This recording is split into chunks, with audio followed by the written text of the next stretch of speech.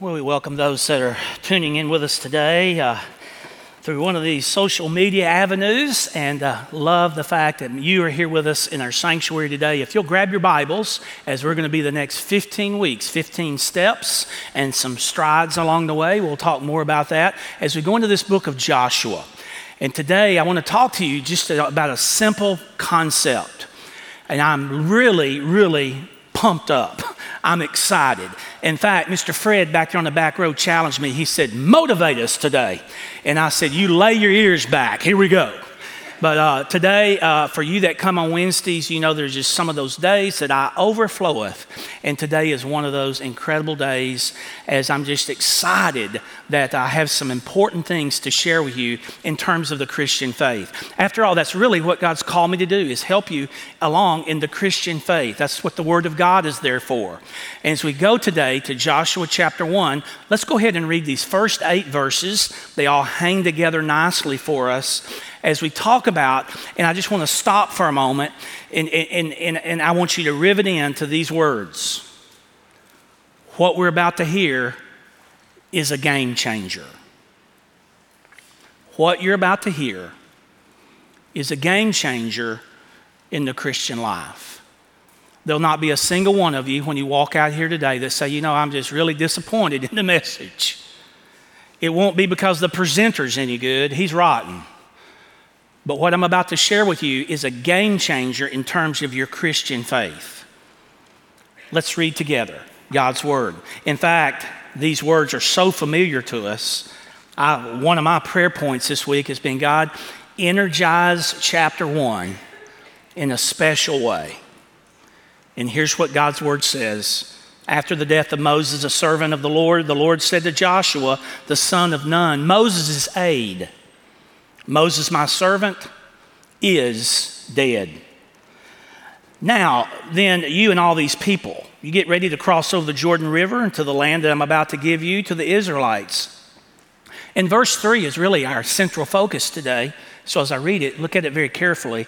I will give you every place where you set your foot, as I promised Moses.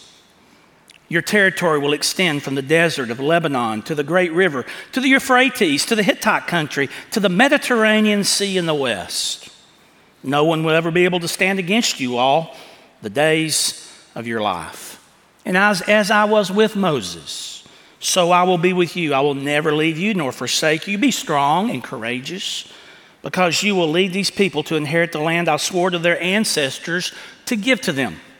Be strong, be very courageous. Be careful to obey all the law my servant Moses gave you.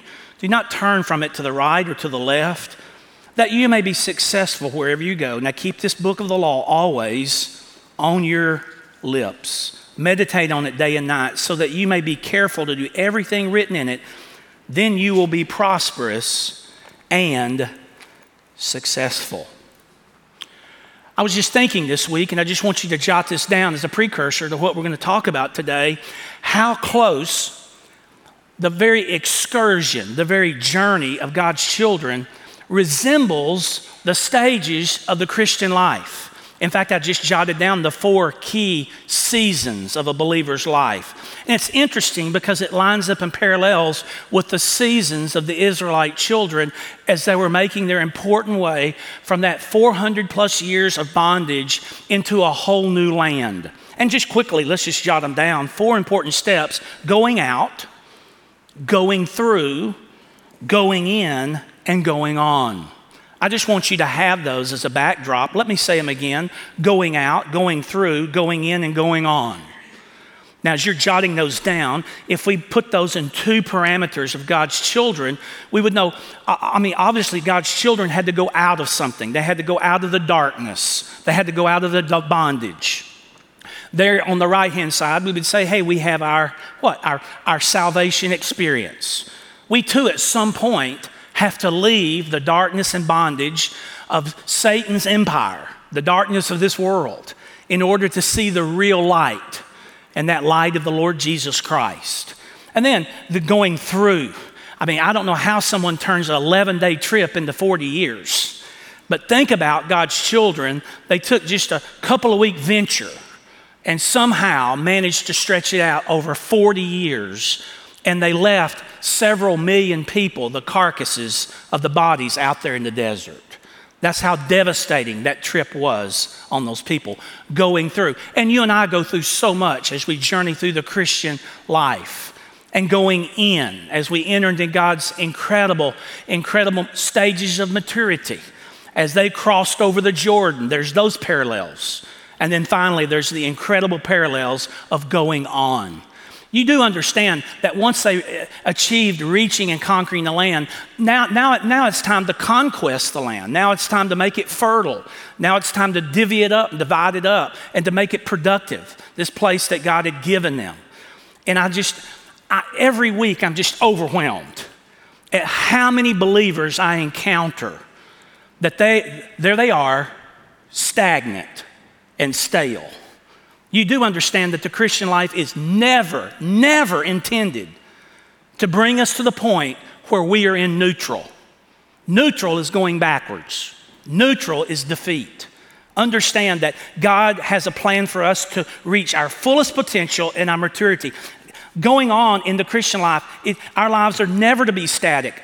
Although the Christian life is always stable, it's never meant to stand still or to stagnate. Now quickly, go back to verse number 3, because I want us to look at that one more time, because that's the key of what I want to share with you in this first of 15 power-packed moments in our Christian life. Again, a game changer. The Bible says, I will give you every place where you set your foot as I promised Moses. Now I want you to write this important statement down. In fact, I think most of it's sketched out for you. And I want you to let it soak in for a moment. It is God's intention that Christians always walk on conquered ground. Wow. It is our God's intention that every place you and I take a step, that we do so understanding that we walk on conquered ground. In other words, that every place we trod, that all belongs to God.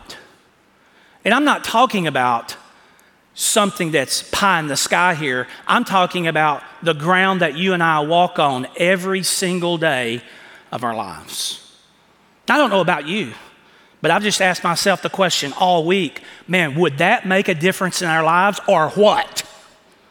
That every day when you and I got up out of bed and we got ready to make our journey out into life's schedule, whatever that is, retirement, work, school, whatever it may be, if we began our day understanding something very important, we're not going to take a single step today that's not on God's ground that God has already conquered, ground that God has already given us. Man, what a difference that would make.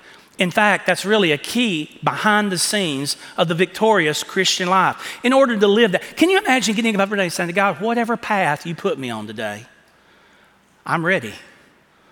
Not because I can handle whatever comes my way, but because wherever it is, it's going to be on ground. That's your ground that you've conquered. Lord, wherever I may go, whatever circumstance. Can you imagine what this must have meant to Joshua and to all the people of the nation of Israel to know that, hey, as you cross over, man, you're going to have some incredible challenges. But understand, you won't take a single inch of that land that I haven't already provided for you.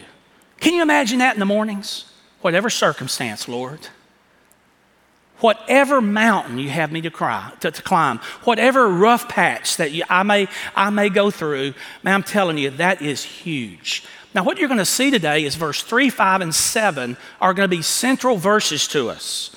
I want you to look at how this kind of pans out. Look back in verse number 3. Do you see the concept of every place that's given to us? And if you go down to verse number 5, it's amplified. And what does the NIV say? All the days, every day. You have every place and every day. And I just ask you, is there anything broader than that in our lives? Wherever we go, God says in every day, in every place that you go, I have already laid the groundwork for you. And the ultimate result, verse 7, and you will be successful. You see, the paths that Joshua and the Israelites were going on to was certainly not going to be an easy path. It was not going to be an easy journey. It was going to be treacherous and tough and difficult and trying. But they knew going in that they were going to be walking on incredible ground, conquered ground. And I just ask today, are you interested in a life like that? Are you interested in being a Christian that has a life where, hey, every single day when you get up, you know it's intended for your victory? And you can be walking on conquered ground. You are walking on conquered ground. It's time for us to start acknowledging that. Think about that for a moment. Now, there's 3 or 4 things I want you to jot down, and man, are they important. And I'm just going to divide them up throughout these 15 weeks with 2 important words so that you and I will be on the same page. I'm going to give you a number of applications over the next 15 weeks that I'm just going to call steps. So when you hear the word steps, you know, hey, this is an important application. But I'm also going to be giving you a key word that when I tell you, hey, now we're going to get into a stride. Now, I don't know how that translates to you. Steps are important because without them, we can't get anywhere. Can I have an amen? But a stride is more substantial. A stride is elongated, takes a little more energy, a little more purpose, a little more practicality to it. We were watching the Olympics yesterday, and my wife is really quite astute in athletics. But when it came to the steeplechase race yesterday, she didn't quite understand why these people were running, jumping over barriers, and then splashing into water. And I said, well, baby, that's the very nature of the steeplechase. And as we were talking about that, I want you to understand that part of that race, I tried to help her understand, hey, when you are exhausted and you come to that water barrier, you got to jump up on top of that barrier. You know you're going to get your feet and your legs wet. It's just a matter of how deep, how far out you can jump. If you don't jump very far, you go much deeper down into the water. If you're able to springboard off that barrier a little bit further, then the water that you have to travail is much shallower. So therefore, you would think it's going to be an easier run, an easier exercise for you. So in that's how we are going to use these next 15 weeks, some steps and some strides. Let me start, first of all, jot it down with this step. When you look at these 8 verses, we remember something important. A real key to the victorious Christian life is responding to the promises of God. Responding to the promises of God.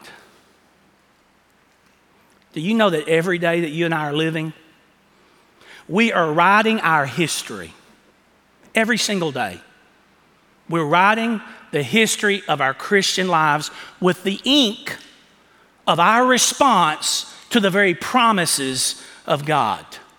And because there are so many people that have responded negatively to the promises of God, you and I live in church life, in work life, in communal life, in our neighborhoods and community, with so many people that claim to be Christian, but are living defeated and disillusioned life. And if you're sitting here today and you don't believe that's a fact, you need to open your eyes.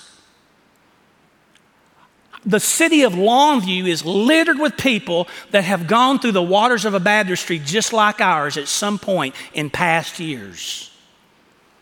But now as you look at them in their Christian life, put quotes around that, it's a life of no church affiliation, of no seeming spiritual growth, of no gospel conveyance of that important message to others, and they're struggling. And I would just submit to you that at the very bedrock of why that occurs, it's because of our response. Now listen carefully, our response to the promises of God. So many people that are frustrated, so many people that feel abandoned and defeated, and again, disillusioned. Well, that's why we're looking at chapter 1, isn't it? I mean, the whole book of Deuteronomy brought us to the moment. I mean, Exodus, Deuteronomy, Joshua, when a couple of million people decided, you know what, we're not going to trust God's promise. God says, hey, I brought you to the river. There's the land. Now go take it. And 10 spies came back and said, well, they had a church conference, didn't they? Had a church conference. Had a big vote. 10 of the spies said, you know what? There's some big, big folks over there. Gonna cost too much. We don't have enough money. Don't have enough power. God says, I've given you all that thing. Just go take it. 2 men stood up and said, let's go. Let's just trust God. 10 of the men said, well, it's a bit much. And so a whole nation turned away from God. How did they respond? What was the response to God's promise? Negative response. You know, one of my favorite moments in the Bible was one of my devotionals this past week. Moment when Peter and some other guys were fishing. Jesus says, hey, did you catch anything? Now, Jesus always asks the right questions at the right time. But in our culture, it's probably not always good to ask a fisherman whether he caught anything or not. That's just not something you would do. In fact, on the lake, the etiquette is such, you don't just pull up to someone's boat, make a big wake and say, hey, you catching anything? That wouldn't go over well with area fishermen. And wives, no need to ask your husband when he gets home with the boat if he caught anything. If he did, he'll let you know. Can I hear an amen? No need to ask him. He'll let you know. And Jesus just asked the question, hey, you guys caught anything? And at that moment, an interesting thing begins to ensue, doesn't it? Peter, of all people, begins to let Jesus know. Now, I think in the background, now again, this is just my thoughts. I think Peter's thinking, you know what? Jesus ought to kind of stick to the miracles and the preaching side of things and let the real fishermen take care of this business. But Peter shouts back, hey, Master, we have labored all night and we've not caught anything. And Jesus says, do this. Toss your net on the other side. Something really good's going to happen. Just toss it over there. Do it. And at that command, Peter and the others must have thought, man, we've labored all night. But do you remember the King James, as the King James words it, and I wrote it down because I was scared I would forget it, these words, nevertheless, you remember that? Nevertheless, they cast their nets on the other side. And the Bible says there was such a huge catch, it began to break down the very nets of the men trying to haul it in. Correct response. You see, an important step for us is to understand that the victorious Christian life, if there's anything that Josh is going to teach us as we go through different segments of our life, it is that our responsiveness is everything. Now that's an important step, learning to respond. Now let me give you this stride and we'll be done. We're going to unload both barrels. Are you ready? Jot this stride down now. So important. How do we respond? How do we achieve this responsiveness? Now listen, it's a game changer. We respond by accepting God's promises personally.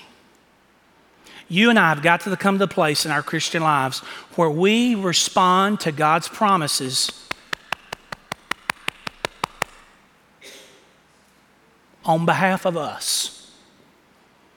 Not on behalf of Oakland Heights Baptist Church. Not on behalf of the Southern Baptist Convention. Not on behalf of evangelicals around the world. Not on behalf of the evangelical text, the God's Word, the Bible. No. You and I, if we're ever going to be responsive the way that we need to be, we've got to do so personally. Now just look around. Man, there's some great people in this room. Can't say much about upstairs, but down here there's some great ones. I'm joking with y'all. I love my balcony dwellers. Man, there's some good ones. In fact, I think today I could even get a unanimous vote if I lined you up and said, do you believe God's word is true? I don't think there'd be a single one of you in here this morning that would say, no, Pastor, we just believe the Bible is a big hoax. It's just a big joke. No, I believe that you believe in the Bible. But see, you and I have got to come to the point when God's promises are involved that we stop seeing those promises as history or theology. We've got to stop seeing them just as doctrine. I want you to see something. Remember I mentioned a moment, I'm going to go back how important verse 3, 5, 7 were to us. Go back and look and take a glance at those. Look at this personal connection that's given here. Verse number 3, I will give you back every place where you set your foot as I promised, who?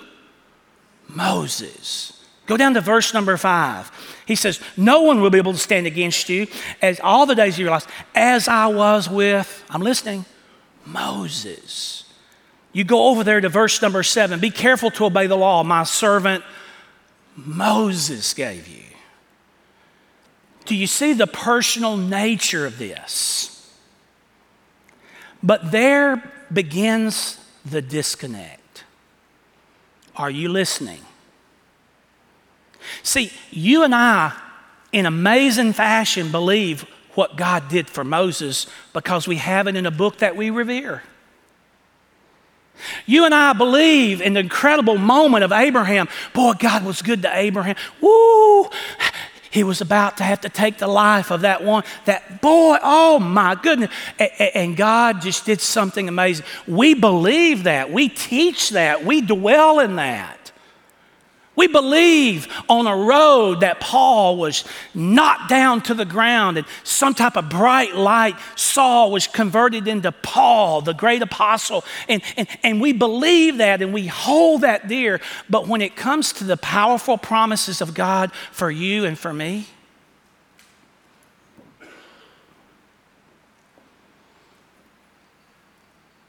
the word just doesn't really extend in our lives personally. I mean, we believe that folks in the Bible gave a tenth. They managed their funds that way.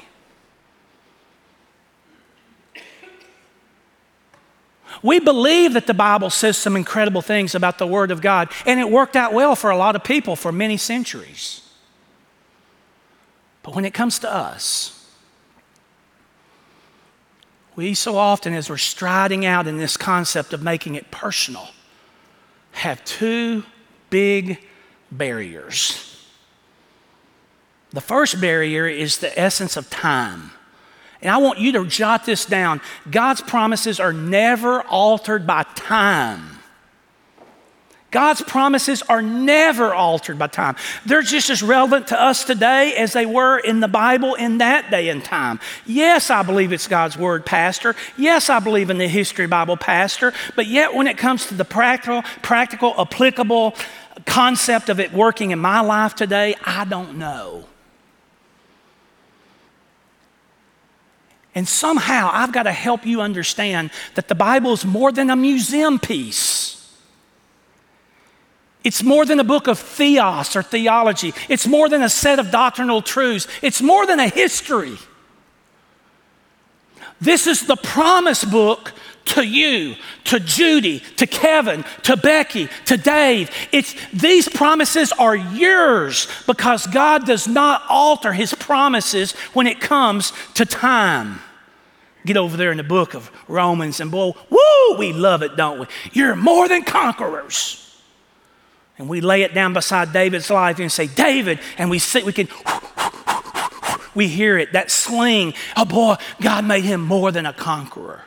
Or Moses standing there at the side of the Red Sea with that staff. And we can almost hear the wake and the waves parting and them going across on dry land. And we say, yes, but when it comes to, and we put our name in that box, it's kind of like, wow, well, that was a long time ago. And I remind you that God's promises are never altered by time. Ever. Oh, Joshua. Isn't that what God's telling Joshua? Verse 3, verse 5, verse 7. Joshua, just as I did this for Moses, just with the same power and the authority, Joshua, I'm going to do this for you. Yeah, but it was Moses. No, Joshua. Time marches on, but my promises are never altered by time. What a great, profound statement. And I just stop. And let's be transparent and honest. Don't answer out loud. Do you really believe today that you have the same power as the Apostle Paul had in the Lord?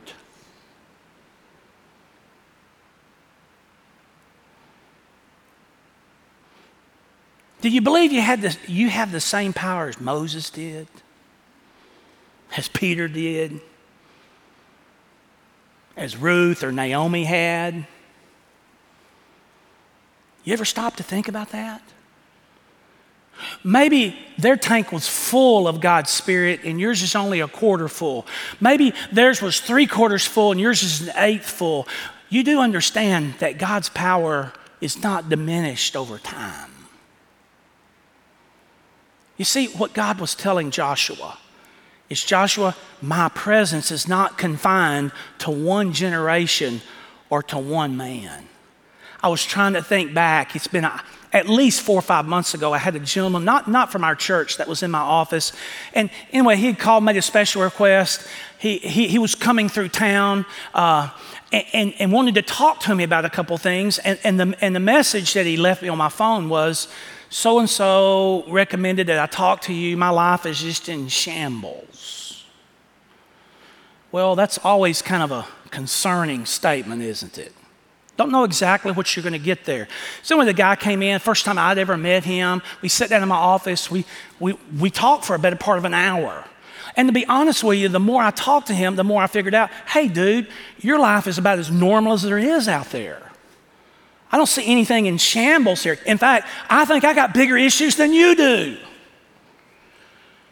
And finally, at the end of the conversation, I don't know, we've been talking 45 or 50 minutes, and the guy looked at me and he said, well, Pastor Mike, I just want to summarize it by saying this. If I could have all that you have in God, I'd be set. And I said, well, what exactly do you think I have in God? He said, well, you clergy, you guys that are called in vocational service, you get an extra measure. I said, the only thing we get an extra measure of is accountability. And an extra measure of whooping on is what you get an extra measure of. Go ahead and say amen to that right there, friends. Oh, yeah. You get some whoopings. And I thought when he left, boy, if I ever get an opportunity to help a group of believers understand that the presence and power of God is never altered by position or time. Man, that is so very important. I wrote down Micah 7 and verse 20.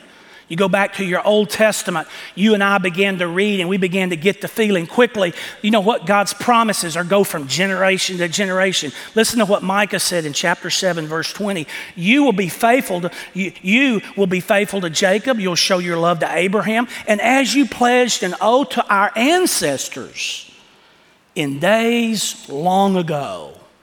Wow. Micah says, when you look back in history, it doesn't matter how far you go back, God has been powerful and present and moving in the lives. That's a promise he's given to every believer. And we see the historical, the backward look. You come over there to your New Testament and you let the pages fall open to Galatians chapter 3 and verse number 14. And you read these words, he redeemed us in order that the blessing given to Abraham might come to the Gentiles through Christ Jesus, so that by faith we might receive the promise of the Spirit.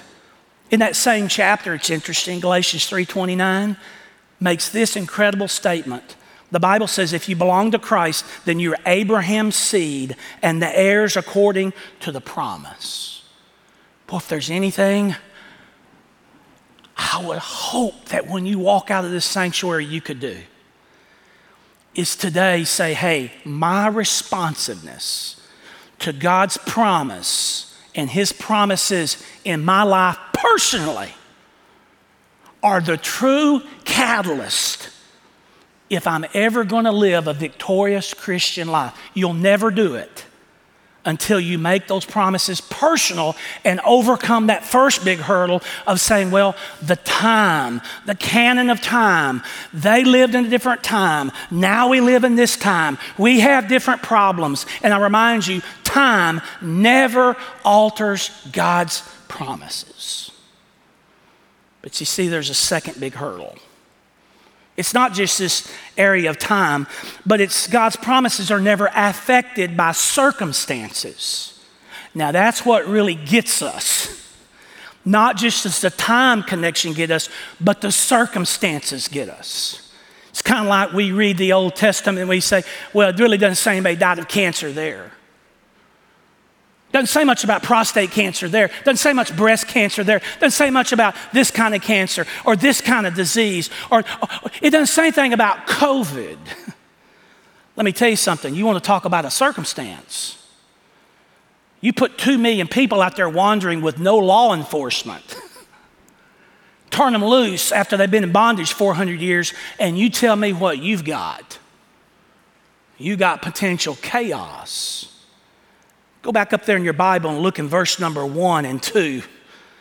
I've really never noticed this. You know, one of the things I love about studying God's Word, God shows me new things. Woo! You like new things? I mean, how many times have I studied this chapter? But man, for the first time I looked at this and I said, you know what God did? I'd never even seen it. I read it, never seen it. All of a sudden I saw it. Apparently, God calls Joshua to the side and says, Joshua, I want to tell you something. Moses is dead.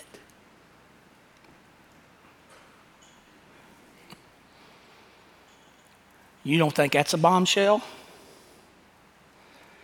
I mean, the people didn't know it because we know what Moses' pathway was. I mean, he would go off for 30 and 40 days at a time communing with God, and he would just disappear for long stints of time. Deuteronomy, the last chapter tells us he was not adept to any kind of health problems. The dude wasn't going to die physically. He wasn't wearing out. He was 120 years old. He disappeared all the time. It wasn't like he was decrepit and they were worried about him getting off in some rock somewhere and dropping over dead with a heart attack. They didn't even fathom that. And God's people had no idea that he was dead. But God calls Joshua and says, Joshua, I need to let you know something. Moses, my servant, he's dead.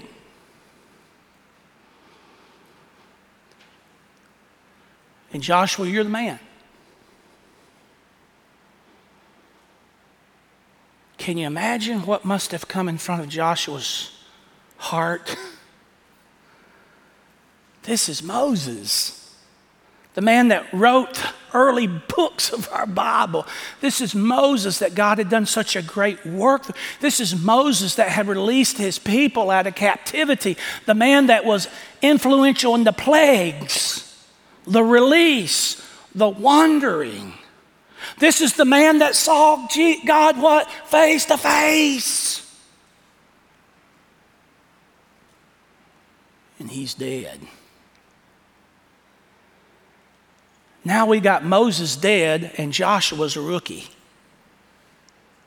Moses dead, Joshua a rookie. What is it that when you and I arrive at these set of circumstances that we think are just too big for us, all of a sudden God's promises are not so easy for us to claim? What makes us shrink back? You see, it's the difference in our responsiveness to the victorious Christian life and to oblivion. Out there in just nowhere land, into that stalemate, into that segment of life where we just drift away. We drift away from our roots. We drift away from the relationship of our Lord. And to put all that onto the plate, have you ever thought about this little strange twist? Moses, I hate to call him a failure, but Moses certainly failed. Moses' job was to get those people into the promised land. But we know Moses had his little own moment of disobedience. A little temper flared up toward the Lord. And when it came right down to the moment, the last chapter in Deuteronomy, one of the saddest chapters in the Bible, Moses, you're going to be able to see it. I'm going to fulfill my pledge to give it to the peoples I promised, but you're not going to be the one that takes us in. Can you imagine Joshua now? If Moses couldn't do it, then who can? You talk about some circumstances. But what I want you to understand is this. The Christian, we are built to flourish in adverse circumstances. Why? Because you and I walk on what? Conquered ground. Every single day, we claim God's promise personally. We're able to overcome the hurdle of time. We're able to, over the Spirit of God in us helps us overcome that hurdle of circumstances. It doesn't matter if it's medical, marital, parental. It doesn't matter if it's economic or social. It doesn't matter what kind of barrier comes up. God has equipped us for victory. Then you tell me why most evangelical churches are all hunched over. Well, we ought to stand tall. You know, in these moments of adversity, we got to remember something. Stars can't shine without darkness. God so often brings some of the greatest things out of darkness. And this courage that he speaks of in verse 5, 6, and 7, over and over. Be courageous. Be strong. Courage is not the absence of fear. It's doing what? The very thing that we're afraid to do. It's having the power to let go of the familiar and forge ahead into new territory. That's what courage is. It's being willing to reach out for our fullest potential, not by remaining what we are. We can never get there remaining what we are, but our lives have got to change in terms of priorities. And so today, the first game changer, a big one. You and I, striding out, have got to come to that place spiritually where we're willing to accept and believe and trust God's promises personally. Despite the concept, the battle of time, despite the effect of our lives and different circumstances. Some of you said, well, COVID. I mentioned to you last week at invitation time. I've got a couple people here, and they're in this room. Both of them.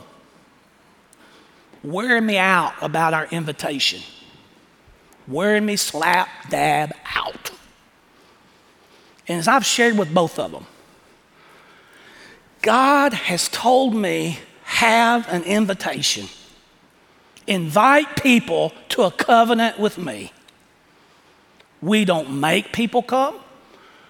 We don't pressure you to come. All I know is God told me, have an invitation. All week last week, I struggled with that. Thursday afternoon, 3:30, I went to one of my favorite places in Longview, Texas. A place, have you ever heard of it before?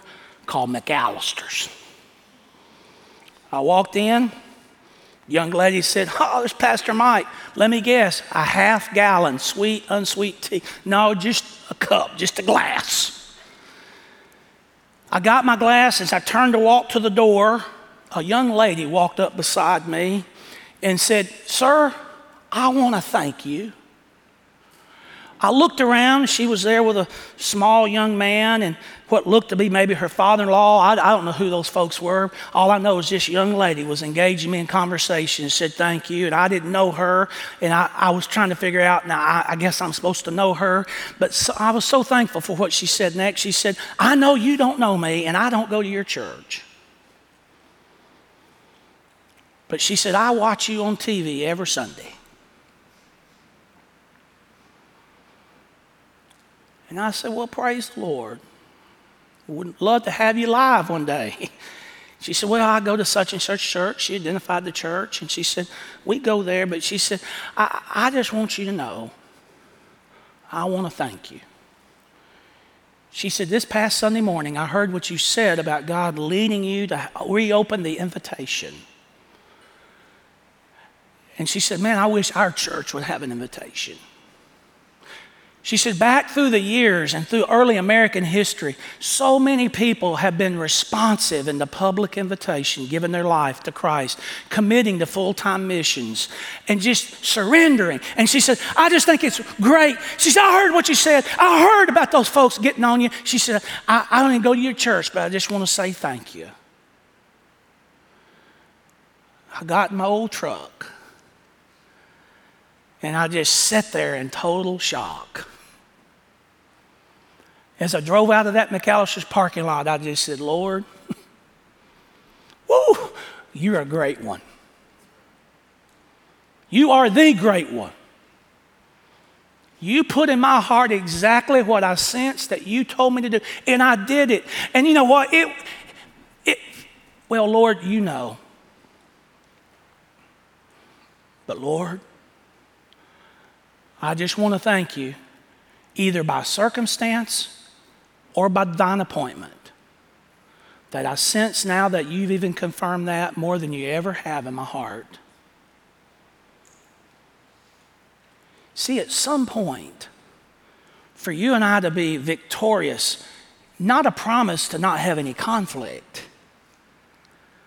If we don't get to the place where we trust God's promises personally, we will have nothing.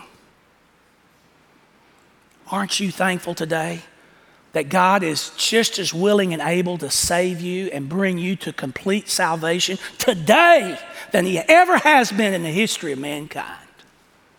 Today, he's more than willing and able to bring you to full potential, bring you to new steps of maturity. But you have to want to go there. The great ones are born in some of the darkest places. Courage. Let's pray together today. Lord, in a few moments, we open this altar to you, just as you've asked us to do. And Father, maybe today we do live in unprecedented times. But Lord, you look out throughout history, through world wars and chaos and calamity, floods and volcano eruptions, earthquakes that have broken this planet. Father, we go back to the very children of Israel that were in really an unprecedented time. And yet, in these moments in history, you always ask us to do the same thing. Trust you and trust your promises. So, Father, today, if there be someone in this place, in this sanctuary, this place of worship, on your day, the Lord's day, that has never trusted you by faith, has never turned away from their sin and to Jesus alone, Father, just the simple fact of knowing that on this day, he has the authority and power and the desire to save someone in this sanctuary. I pray that someone would surrender their heart today to that call in their lives. Father, for someone that's here that has been away from you a long time, I pray that you would call us back to you, that we would trust the promise that We can never be plucked out of your hand. But Father, we know there are those moments of spiritual lows in our life when, whether it be out of rebellion or selfishness or self-centeredness, whether it be out of a set of circumstances that we did not completely, fully rise above, even though the Spirit has given us the tools to do so. Father, in those moments, we've got to come back and put the finger of blame in the place that it belongs, in our very own hearts. Would there be someone today that's willing to say, my goodness, time is too short for me to continue living in this manner, in this way. God does want me to be a victorious follower of His. Father, maybe there's someone today that's just looking and praying, God, connect me to the church. We've been wandering, we've been looking, we've been in these uncertain times, and we're looking for the church home that you've desired us to be in. And Father, I pray that even if this is the place or not the place, that your Spirit would speak into those hearts today with clarity, with conciseness. And Father, as we stand in these coming moments, we do so personally committed, personally vested in your promises. Because, Father, you have given us the privilege every single day of our lives to walk on conquered land. Every place we put our foot, it is your conquered place. And these things we pray in Jesus' name, amen.